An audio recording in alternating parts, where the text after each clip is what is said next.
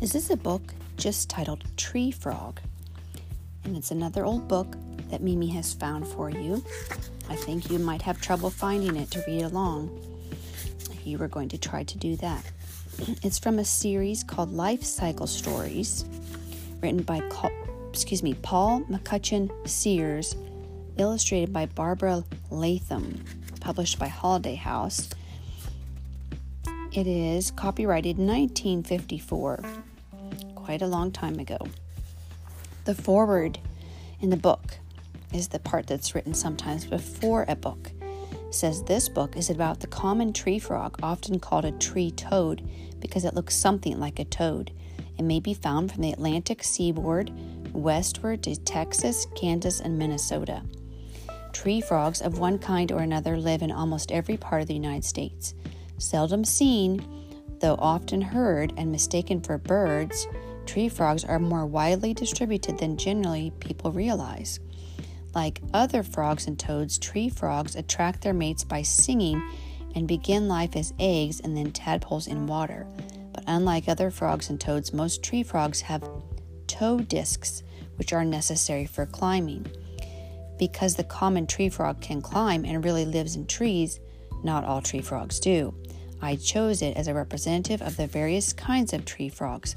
Its scientific name is Hyla versicolor. That's Latin, of course, but I don't know if I pronounced it right. I'm grateful to Dr. Arthur N. Bragg, professor of zoology at the University of Oklahoma, for reading the manuscript and helping to clear up a number of difficult points about this frog's appearance and behavior. Paul McCutcheon Sears, Albuquerque, New Mexico. And Mimi will say that in my other podcasts, in my other episodes where I talk about sounds, where I have guessed the sound, I'm pretty sure I have some tree frog sounds, but I'm not sure which episode those are in. But sometimes I hear strange noises at the woods, near the woods, that sound like he said, like a singing or a bird sort of, but they're not. I think those were tree frogs.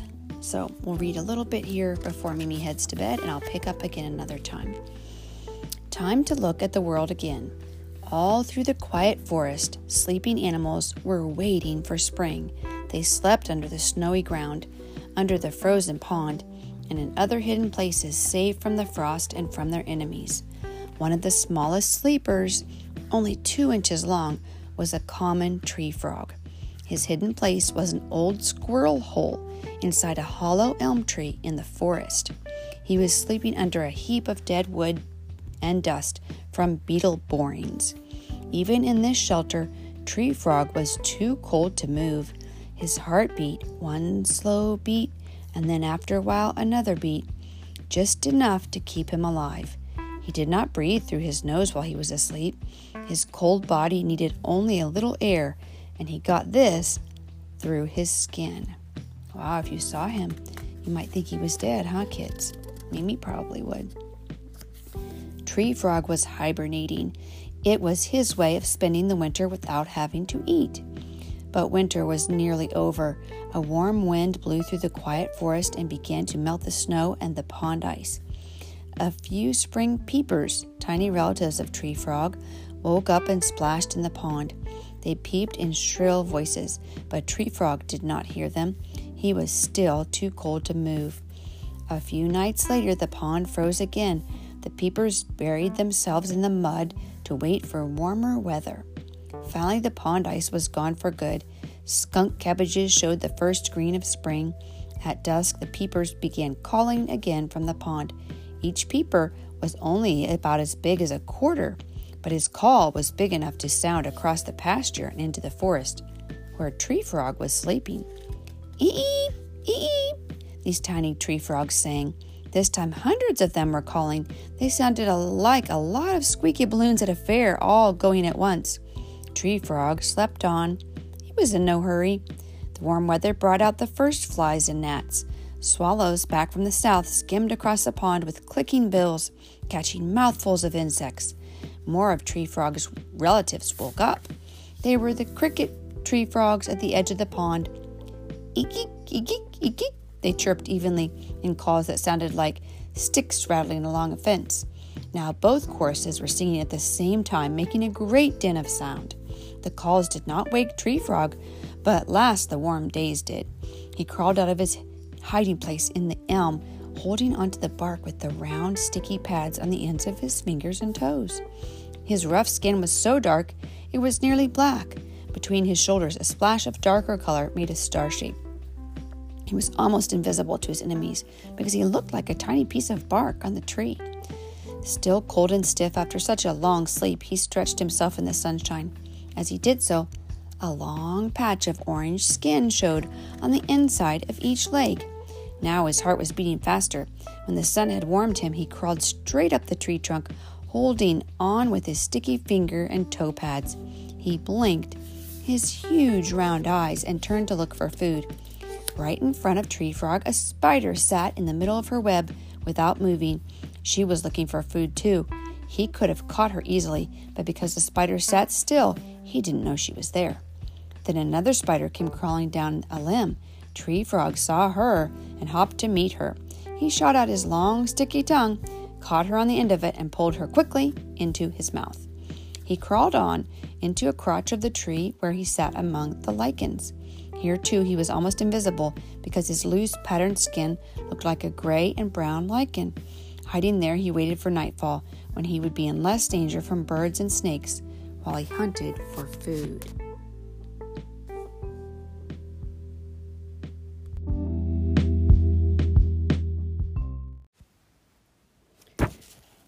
Voices in the Night.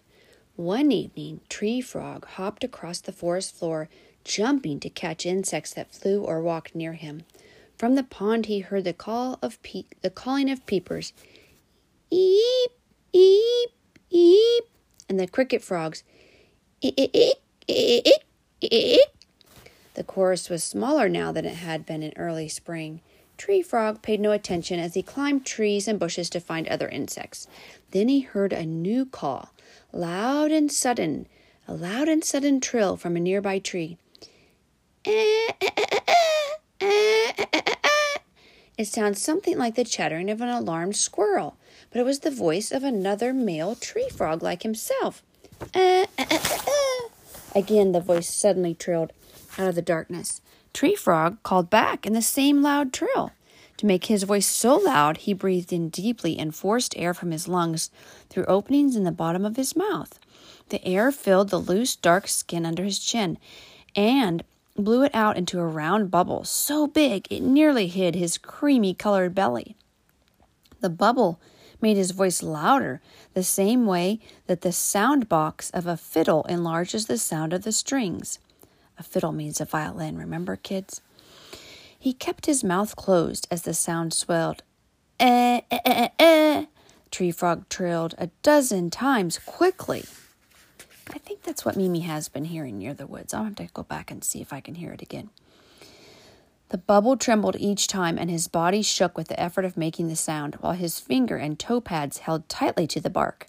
When he finished calling, the air left the bubble and the skin hung loosely under his chin. The forest was quiet.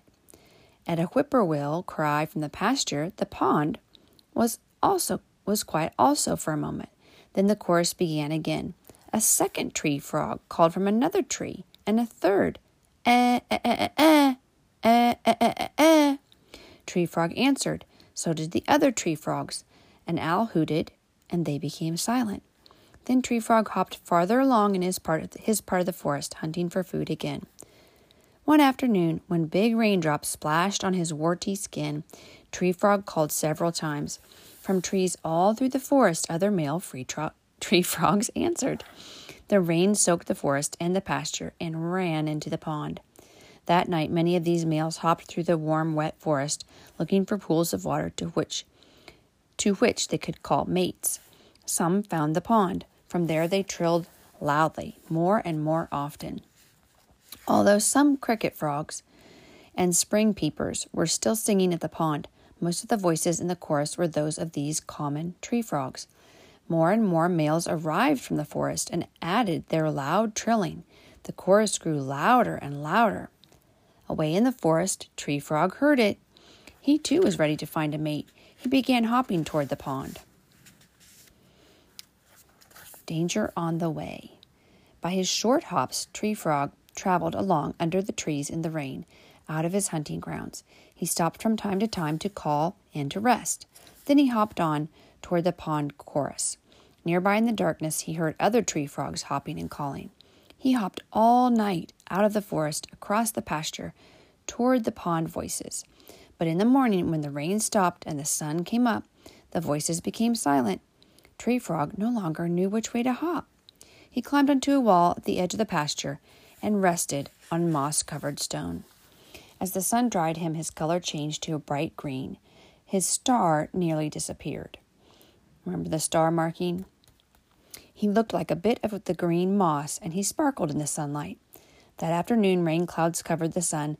As the first drops began to fall, Tree Frog's skin slowly changed to dark gray, and the star came back between his shoulders. He looked like the wet stones of the wall. The rain made the frogs at the pond sing again. Now Tree Frog knew where to hop. He started along the stone wall toward the pond. Another tree frog was hopping that way too. Ahead, Tree Frog saw something to eat. It looked like a wriggly yellow worm, fat and twisty on the wall. He wanted it, but the other frog had seen the worm first and hopped close to it. The other frog started to eat the worm, but that was a terrible mistake. The worm wasn't a worm at all. It was a young copperhead snake. It held the twisted yellow tip of its tail up, and to the frogs, that looked like a tasty worm. Uh-oh, it tricked the frogs, didn't it? The snake bit the other frog, and the frog opened his mouth and cried shrilly. Tree Frog jumped in fright at this sharp danger cry and hopped off the wall. It took the bitten frog a long time to die. Then the young snake ate him.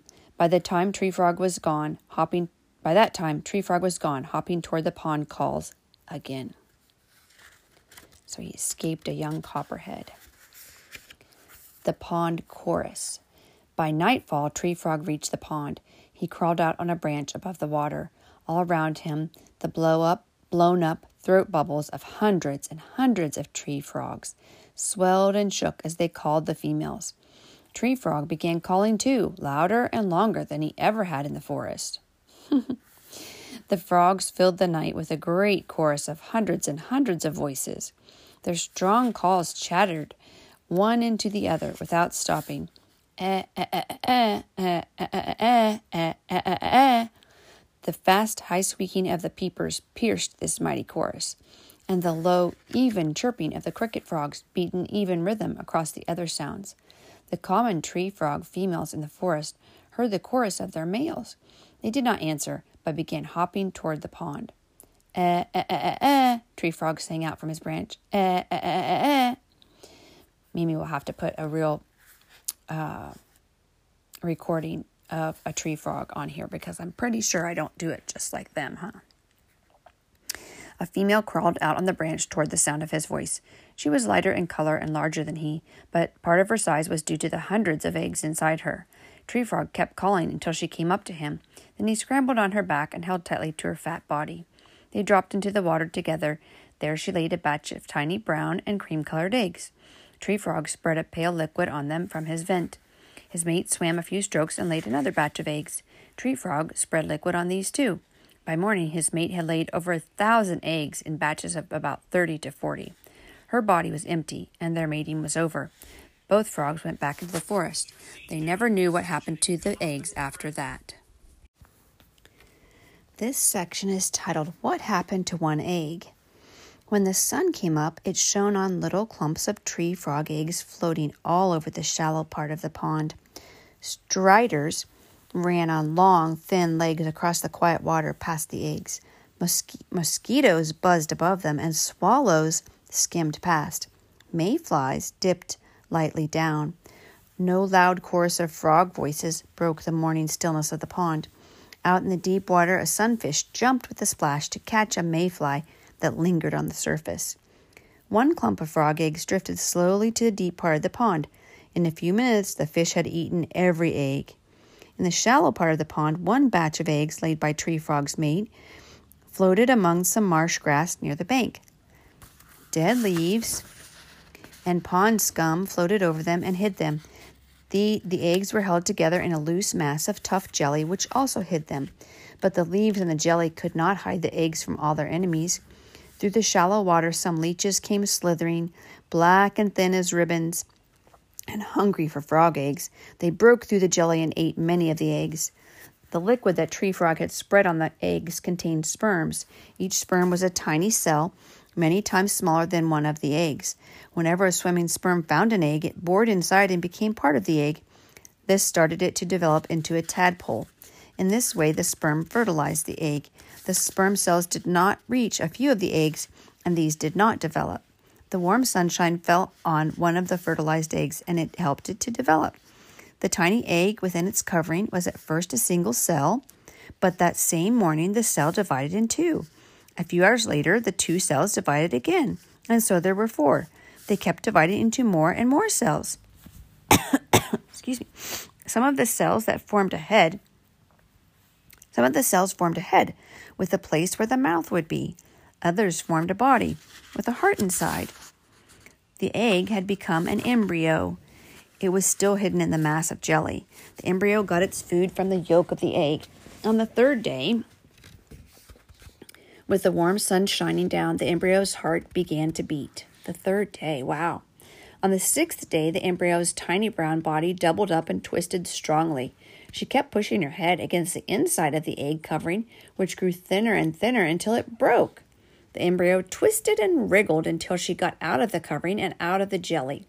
Now that she was hatched, she was called a larva. As soon as the larva was free, she swam to the shelter of the water plants. She could not swim fast, and she had no parents around to protect her, but the plants hid her from the hungry enemies. The larva's tail grew so that she could swim well enough to find food.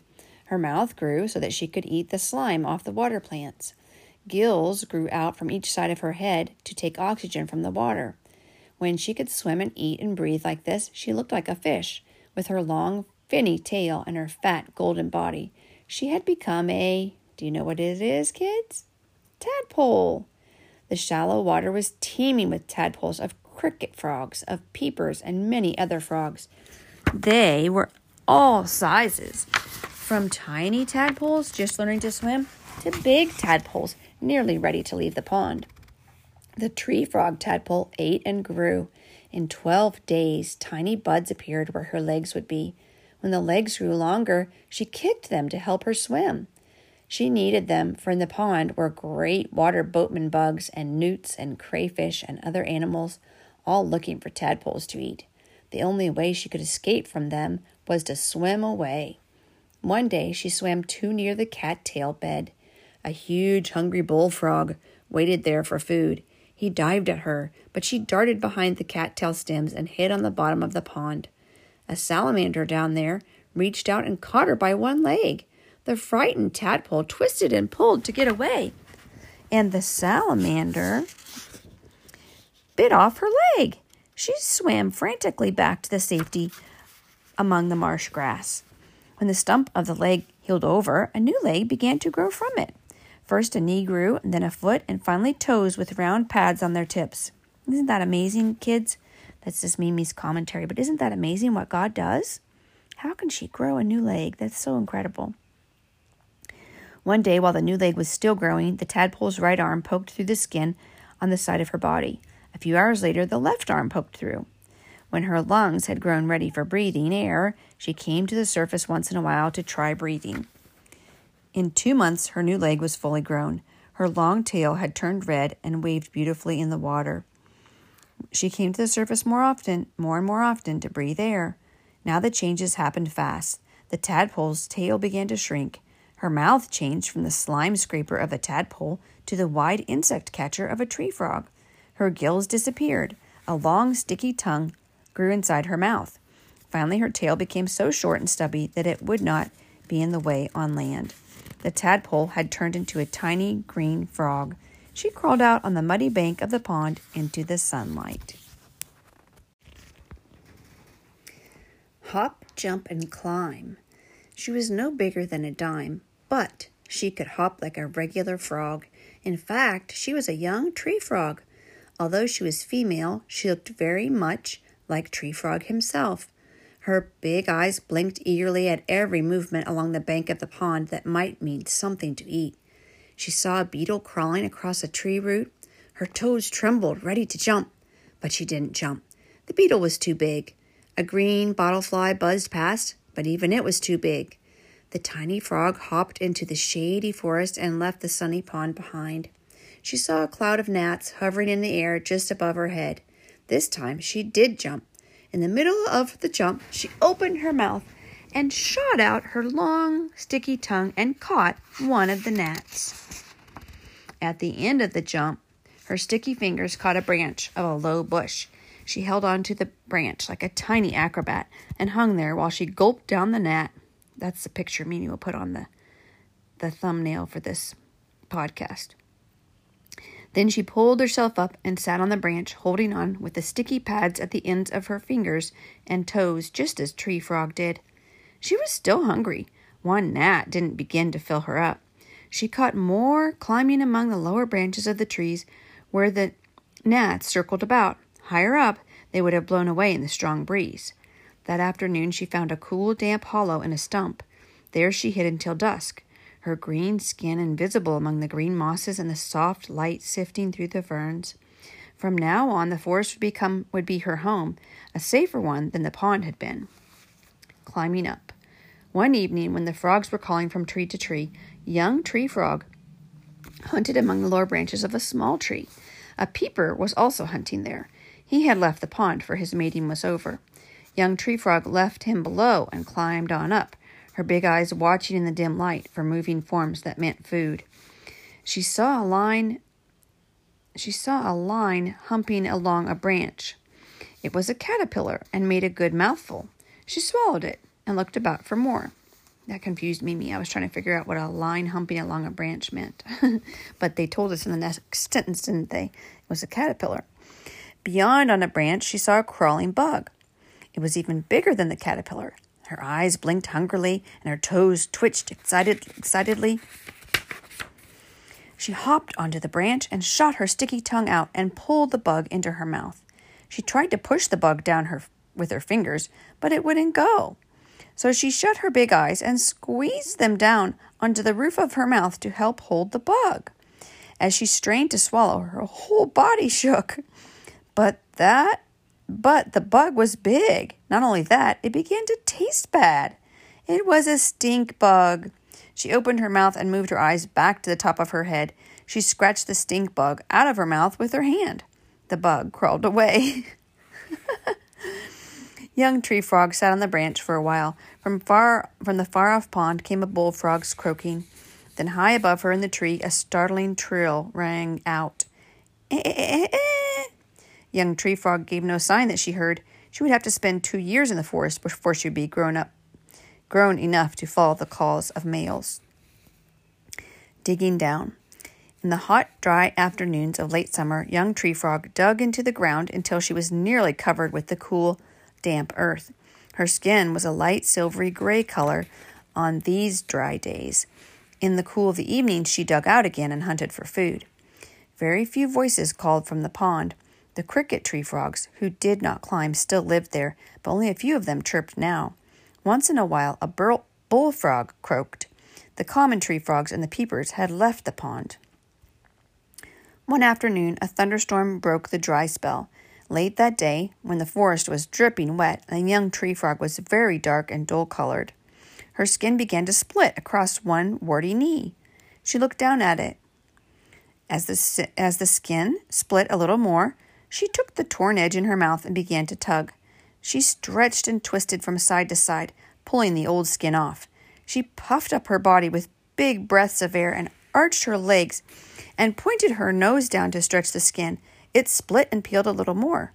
She began to eat the old skin. As it came loose, she rubbed her feet over her back, pushing the old skin toward her mouth. She rubbed her hands over her head and face until a big piece of the old skin came off. Then she finished eating it. Do you peel your skin off, kids, and eat it up? No, we don't do that, do we? Her new skin was gray and green, and it glistened brightly. This was the 4th time she had shed her skin while she was growing, and this 4th skin was the biggest. It would have to last her all winter.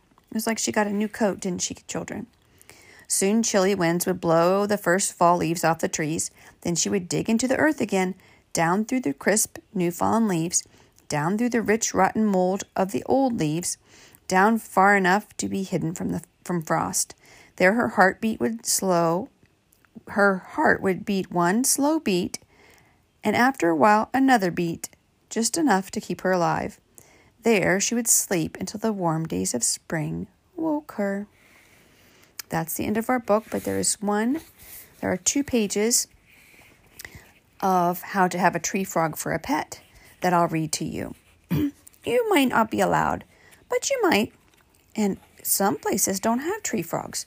I never really knew about tree frogs until I moved to Pennsylvania. I don't think there are tree frogs in Kansas, but I'll have to look that up.